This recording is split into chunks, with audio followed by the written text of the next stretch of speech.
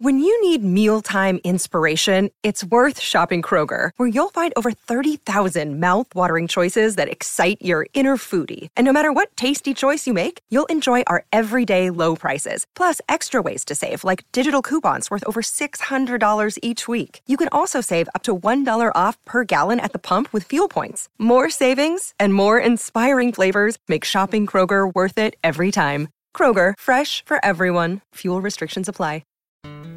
You are tuned in to another edition of Americana Music Profiles, brought to you by Americana Rhythm Music Magazine and AmericanaMusicMagazine.com.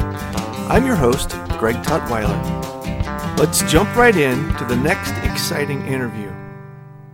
Alan Bibey has been in the bluegrass limelight since the early 80s. As an original member of the New Quicksilver, Third Time Out, and Blue Ridge, Alan is now leading his own band for the last 8 years, Alan Bibey and Grasstown, and has become a top-rated mandolin player, winning the 2019 and 2020 IBMA Mandolin Player of the Year award. Alan is my guest on this edition of Americana Music Profiles.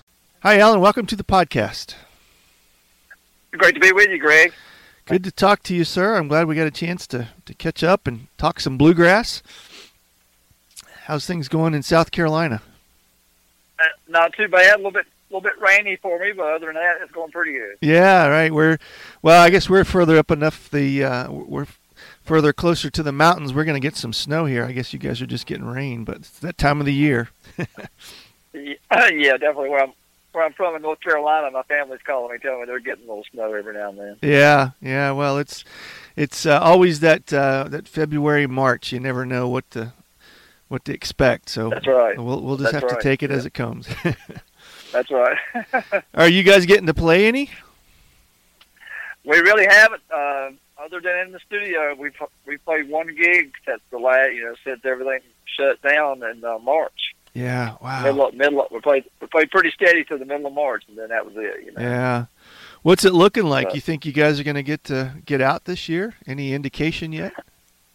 I hope so. We have quite a few shows, but they tend to keep falling by the wayside a little bit. But we do have one, I know, in Branson, Missouri. I think it's going to happen. They did the thing at Silver Dollar City where they have usually Bluegrass Month, but I think they've scaled it down. But I think that will happen in May. Yeah, and I hope Bean Blossom and a few other things happen in June. But I still think it'll probably be somewhere between 25 and 40%. I would imagine. I would imagine so too. Yeah. Regular year. Yeah, it's just so frustrating for everybody, I know. So we're certainly crossing our fingers on that one. Definitely. So you have been playing bluegrass music for a few years, right? Yeah, quite a few years. When did it all start for you? When I was 5, but really, I guess before then, because my dad grew up loving bluegrass, and my grandpa, they went to a Primitive Baptist church that didn't have music, but they both loved bluegrass. Yeah. And Dad had always wanted to play. So he met my mom when they were 16, and her brothers all played. So they needed a mandolin player, so he started playing mandolin with them. And at the time, they had these contests in North Carolina called Fiddlers Conventions, and Virginia, Southern Virginia. Sure. I guess that was for a long time, even before I came along, that was a big deal. Yeah. But they were, it seemed like they were almost every weekend, probably averaged every other weekend, somewhere within a 2 or 3 hour radius, there was a Fiddlers Convention, Yeah. And it was great. I'm sure I was going to them in the womb, I imagine. So I got plenty of that at a really young age. But I remember my dad took me to see Bill Monroe in our next town over from where we live. Yeah. When I was 5, and he was on the back of a flatbed truck, and he had to hold me on his shoulders so I could see. And I was sort of thinking, "Gosh, that's the most awesome thing I've ever seen." And on the way home, I said, "Man, that's what I want to do." And he took me home. He showed me some chords. And he said, I started chopping right away, which sounds impressive, but I'd probably heard so much music by that time. Yeah. It probably might have been a disappointment if I hadn't started chopping in time. Yeah. So that's how it got started, and then eventually we got into my dad told me he must have loved banjo from the start, because he said, when you get to be a better mandolin player than me, I'm gonna start playing banjo. So, oh, okay. and by the time I was 8, he said I was better than him. So he started playing. He started playing banjo, and we started playing all those. That's about the time I started playing those contests. Wow. And cool. it was really great training, because most of them judged you within a band format, so you were learning instrumentals, but also how to play within a band. So it was really cool. Yeah. Yeah. And you kind of began professionally, I guess, if that's the right word, in the early 80s, kind of moving into playing out with different bands, and actually were able to kind of help start some of the bands that were instrumental kind of in that second wave of bluegrass. Yeah, I've always kind of put my official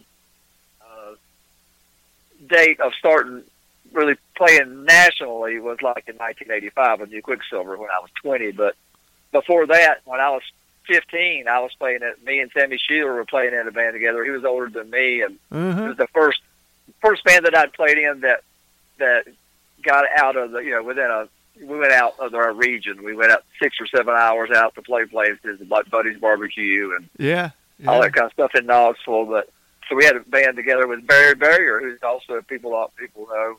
And then after that, I was in a band with Wes Golding for a while. So if you count all of that, I've been playing professionally kind of at least for around 40 years. Wow. And you spent some time with Third Time Out, right?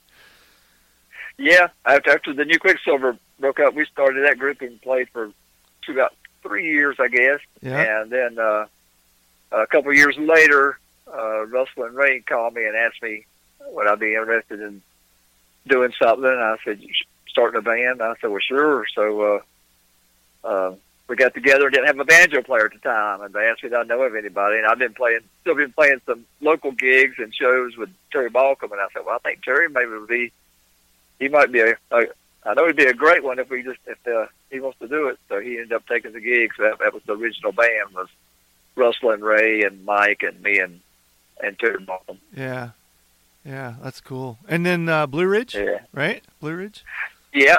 Well, after that, I played one summer with and recorded one project with Lou Reed, and then that was why we were getting Blue Ridge together, which was actually the New Quicksilver.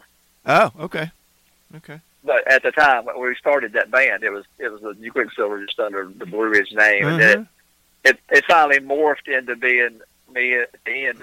At the last few years, it was me and Junior Sisk and Eddie Biggerstaff and some guys. But it was that was over a 10-year run for me there in that band. Have you always been able to pursue this kind of from a full-time perspective? Yeah, that's the only thing I've ever, except for maybe that time, maybe the couple years in between New Quicksilver and Third Time Out, I was doing other things and still playing music. And at one time I was going to school playing music and working a job too. But other than that, that's all I've done since I was 20 years old or before. Wow. Yeah. What do you've been able to be a part of those groups that are in the collective mind of bluegrass? People know those groups and the contribution that they have made to the music industry, and then have been able to get win some awards and some industry accolades with bands and yourself personally. Do you have any sense of what makes the difference? What has allowed you to be able to be on the cutting edge of all of this and be able to be out there in front? And there's so many other players from small towns and those kinds of things that would love to have the same success. If someone was asking, what's the path to be able to realize that kind of success, what would you say to them? I think a lot of it is just being stubborn and not ever taking no for an answer, and just being determined. I mean, I remember I had a first cousin that played music also, and he's played professionally all his life, but he plays at a venue down here in Myrtle Beach it's called the Carolina Opry. Sure. Uh-huh. And but he played with a band called Boot Hill, who were Louisa Branscombe was in that band. Yeah. You know, so. But he got out and played, and I remember at one point he was 4 or 5 years older than me, and he was learning and helping me with technique and stuff. And I remember one time him telling me, "I'm going to be the best mandolin player in the world." And I just remember thinking to myself, "No, you're not, because I'm going to be." Yeah. And I just had that determination. Yeah. And, I just had that. I always had, even when things look bad. So if something goes wrong, or people quit in the band or something like that, it used to kind of get me down, and it would. And for a minute I might be down, but then the next day I'd wake up and I'd be like even more determined to do, to do it. I just think I know everybody's, and I'm sure I praise the Lord for any gifts, for all the gifts He's given me, for sure. But I've also put in a gazillion hours playing. Right. I mean, I play, and I worked on technique and doing things right, playing slow, working on my technique, getting it right, not just trying to get everything up to speed. Mm-hmm. I mean, and not to toot my own horn, but you got to want it bad to really get really good on your instrument. And we're talking about being the best. I know that's so subjective, but I think what I probably meant was I was going to be the best I could be. Sure. You know what I mean? Sure. Yeah. Well, the industry sure has acknowledged that a few times for you. So the hard work has paid off. Well, I'd say I do. Somebody asked me one day, did that really mean that much to you or whatever? And I said, I guess some people want me to say, no, it don't really mean that much, but it does. I mean, when you've worked all your life that hard for something, and looked up, in the category with Sam Bush and people that I really looked up to when I was growing up, and all the guys like Ricky Skaggs, and now I'm buddies with all those guys. Yeah, and, that's cool. It just means, it does mean a lot when you're recognized as a peer. Sure. Yeah. And it certainly points to your determination and that drive to be the best. And then when you can realize it's, like an Olympian winning a gold medal, it's kind of that prize at the end of the contest where so all that work did actually pay off. So, yeah. Right. Yeah. We're going to pause for just a moment. We'll be right back. Welcome back to the interview. So tell me about Grasstown. When did that get started, and what led you to launch out on your own and create your own band? Well, actually, I guess it's been a kind of crazy career for me, because I've always been a partner in every band I've ever been in. Okay. So but when I was a partner with New Quicksilver, I didn't know anything about the business. I was just there. I was just so young. I was just happy to be out playing. I didn't know anybody. But all that, my third time out being a partner in that band, I got to see more and more and learn more and more about the business. And so by the time we started Blue Ridge, I was handling all the business even then. That's been, that was 97, so that's been a long time ago now. Right, okay. So I had pretty good training at that, but when we started this Grasstown, it was me, Steve Gully, and Phil Ledbetter, and that was in, that was around 06, end of 06 or something like that now, so it's been a while. And then it, as bands do, they morph into what they are. In the last 6 or 7 years, it's been Alan, Bibey, and Grasstown, and we just got some great folks in the band, and it's been a great experience. And you guys have released how many records? We've released, this is our 6th record. Right. Yeah. And the new one is Hitchhiking to California. Is that correct? Right. Yeah. Yeah, okay. That's the name of the project. And That's a tune that I recorded with New Quicksilver back in 1985. Okay. And it was a tune written by Wes Golden, who like I said, I got to play with after he quit Boone Creek, and I was the biggest Boone Creek fan in the world. Wow, that's cool. So I was super nervous to even be playing in a band with him, but we got to be really good friends, and we've co-written a lot of tunes now, and he's just a wonderful, talented songwriter, player, and singer. But I didn't know Phil Ledbetter's he's got all these live tapes of Boone Creek, and I've got a few, but he's got a bunch. Mm-hmm. And they actually performed Hitchhiking to California, but never recorded it. So when we got together, with New Quicksilver, it was on Terry Balcom's radar. So we ended up recording it. I've always thought about recording that again, but got that original recording not because of me, but because these other guys were so great.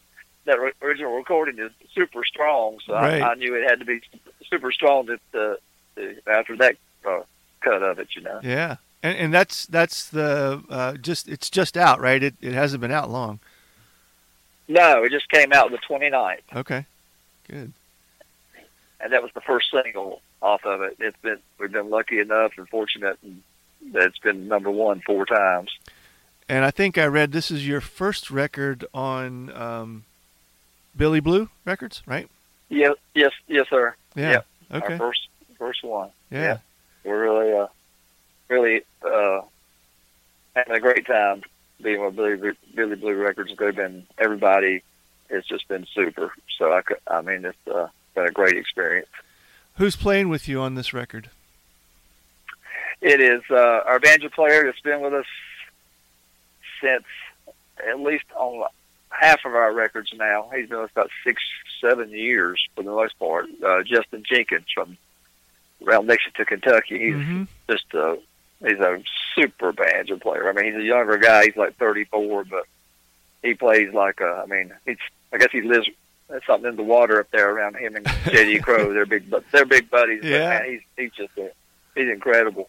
And Zach McClam has been with us about 6 years now on the bass.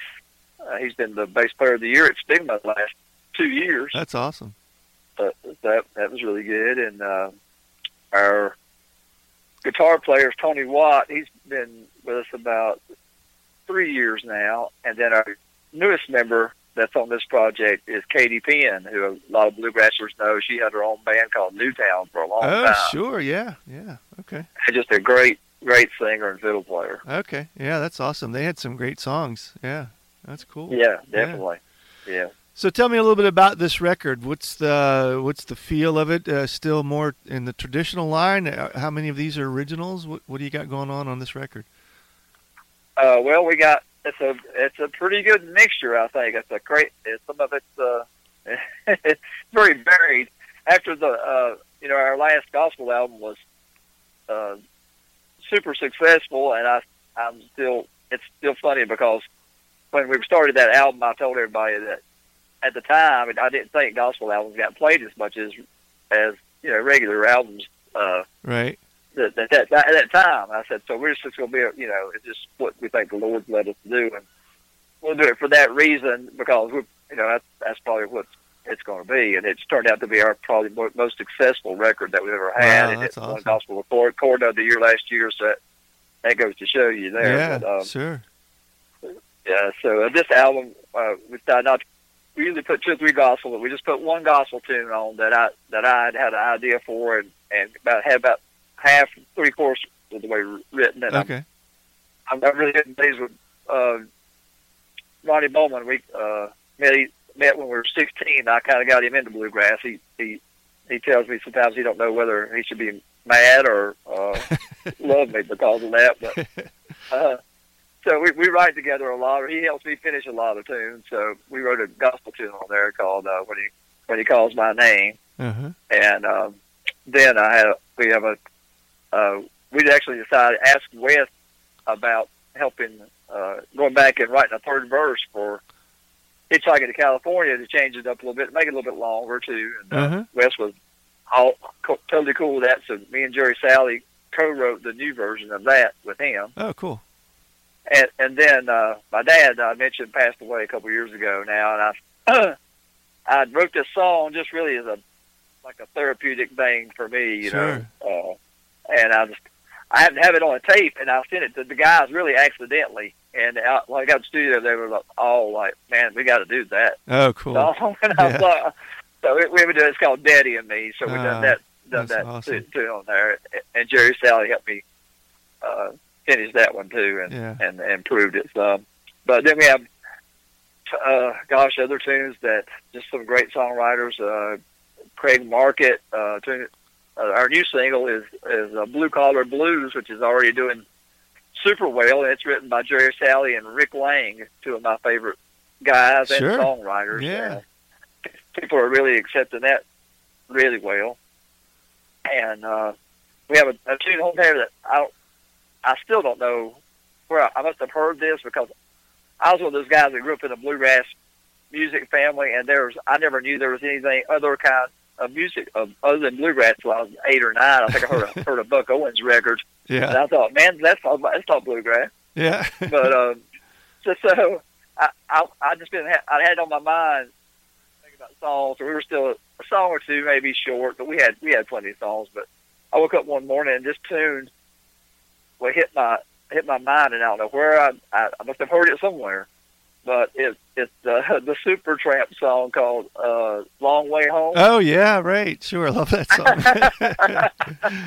Okay. So I took it to the studio and I said, "Guys, you're probably gonna think I've lost my mind, but let's just give it a try." So yeah, we did, and really worked on it, and kind of, I think it started like Jerry. They loved it. We almost made it the second single, but we thought we may go a little traditional. That's a little bit far out for us, but yeah, I think it really come out. It came out really good. That's great. So, I'll have to go listen to that one. I didn't get to that one on the track list, but that's awesome.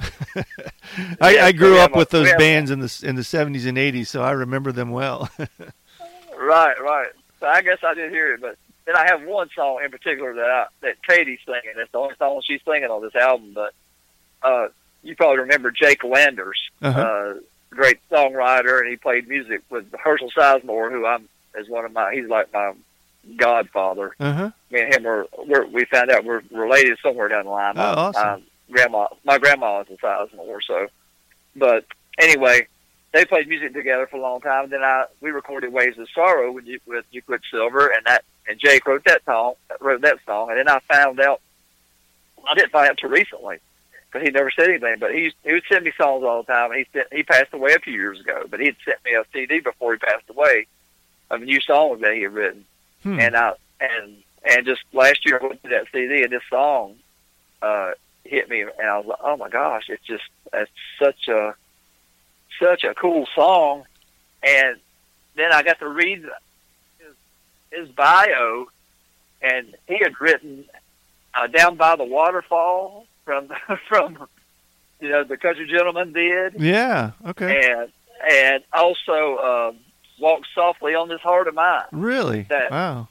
Yes, like Bill Monroe and the Kentucky Headhunters. Yeah. Later. So I mean, he has really written some major tunes, and I didn't know that. And I wish I could have let him know that we were cutting this song before he passed away. But he was just another great guy and great songwriter. Yeah. But it's called "I Don't Know When." I Don't Know When's the name of the tune that he wrote on there. Okay. Wow. So then we got an instrumental also on there that our banjo player wrote. We always do Allen instrumentals, so he had this great banjo instrumental. So I thought we should do that this time. Yeah. Well, I love all the backstories of these songs, and a lot of people don't ever get to hear that, and I think it adds so much more depth to these records. When you guys put these records out, and I know sometimes they show up in the liner notes, and that's great too. And I think there's added value when a musician or the creator of the record actually gets to tell these backstories. So I appreciate you adding that commentary to the story of the album, because I think it adds to it for sure. So I appreciate that. Thank you. So again, the new record is "Hitchhiking to California," and tell people where they can get in touch with you, where they can find the record, what's the best way to track with you guys and maybe catch a show? Okay. You can check us out on grasstown.com. That's Grasstown, one word with an E on the end. And you can find out what's going on with the band, and you can definitely order as many CDs as you like off of there. The whole case, right? And that's right.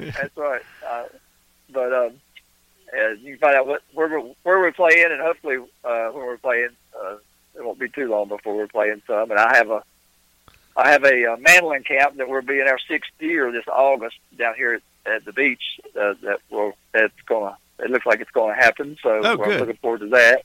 Yeah. So all kinds of things still going on, luckily.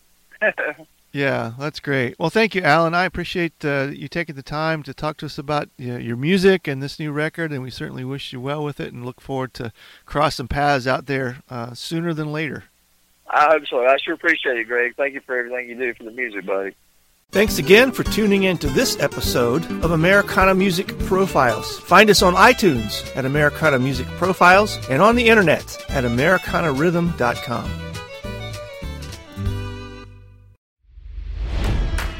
It's NFL draft season, and that means it's time to start thinking about fantasy football. FantasyPoints.com features industry-leading experts and prognosticators using proprietary hand-charted data to help you score more fantasy points. FantasyPoints.com is the place to go for whatever kind of fantasy football you play. Whether you play fantasy football, daily fantasy sports, or do a little bit of everything, Fantasy Points has the meticulously researched content to guide you to victory. And why wait for the fall? Fantasy Points also covers the new spring football league, the UFL. Join the guru, John Hansen, Scott Barrett, Joe Dolan, and other massive names in the fantasy football universe with an exclusive offer. Use code Pantheon for 15% off any Fantasy Points package, including the all-in package, with access to every article, tool, and data nugget that Fantasy Points has to offer. That's FantasyPoints.com and code Pantheon for 15% off at Fantasy Points. FantasyPoints.com, code Pantheon. Score more fantasy points.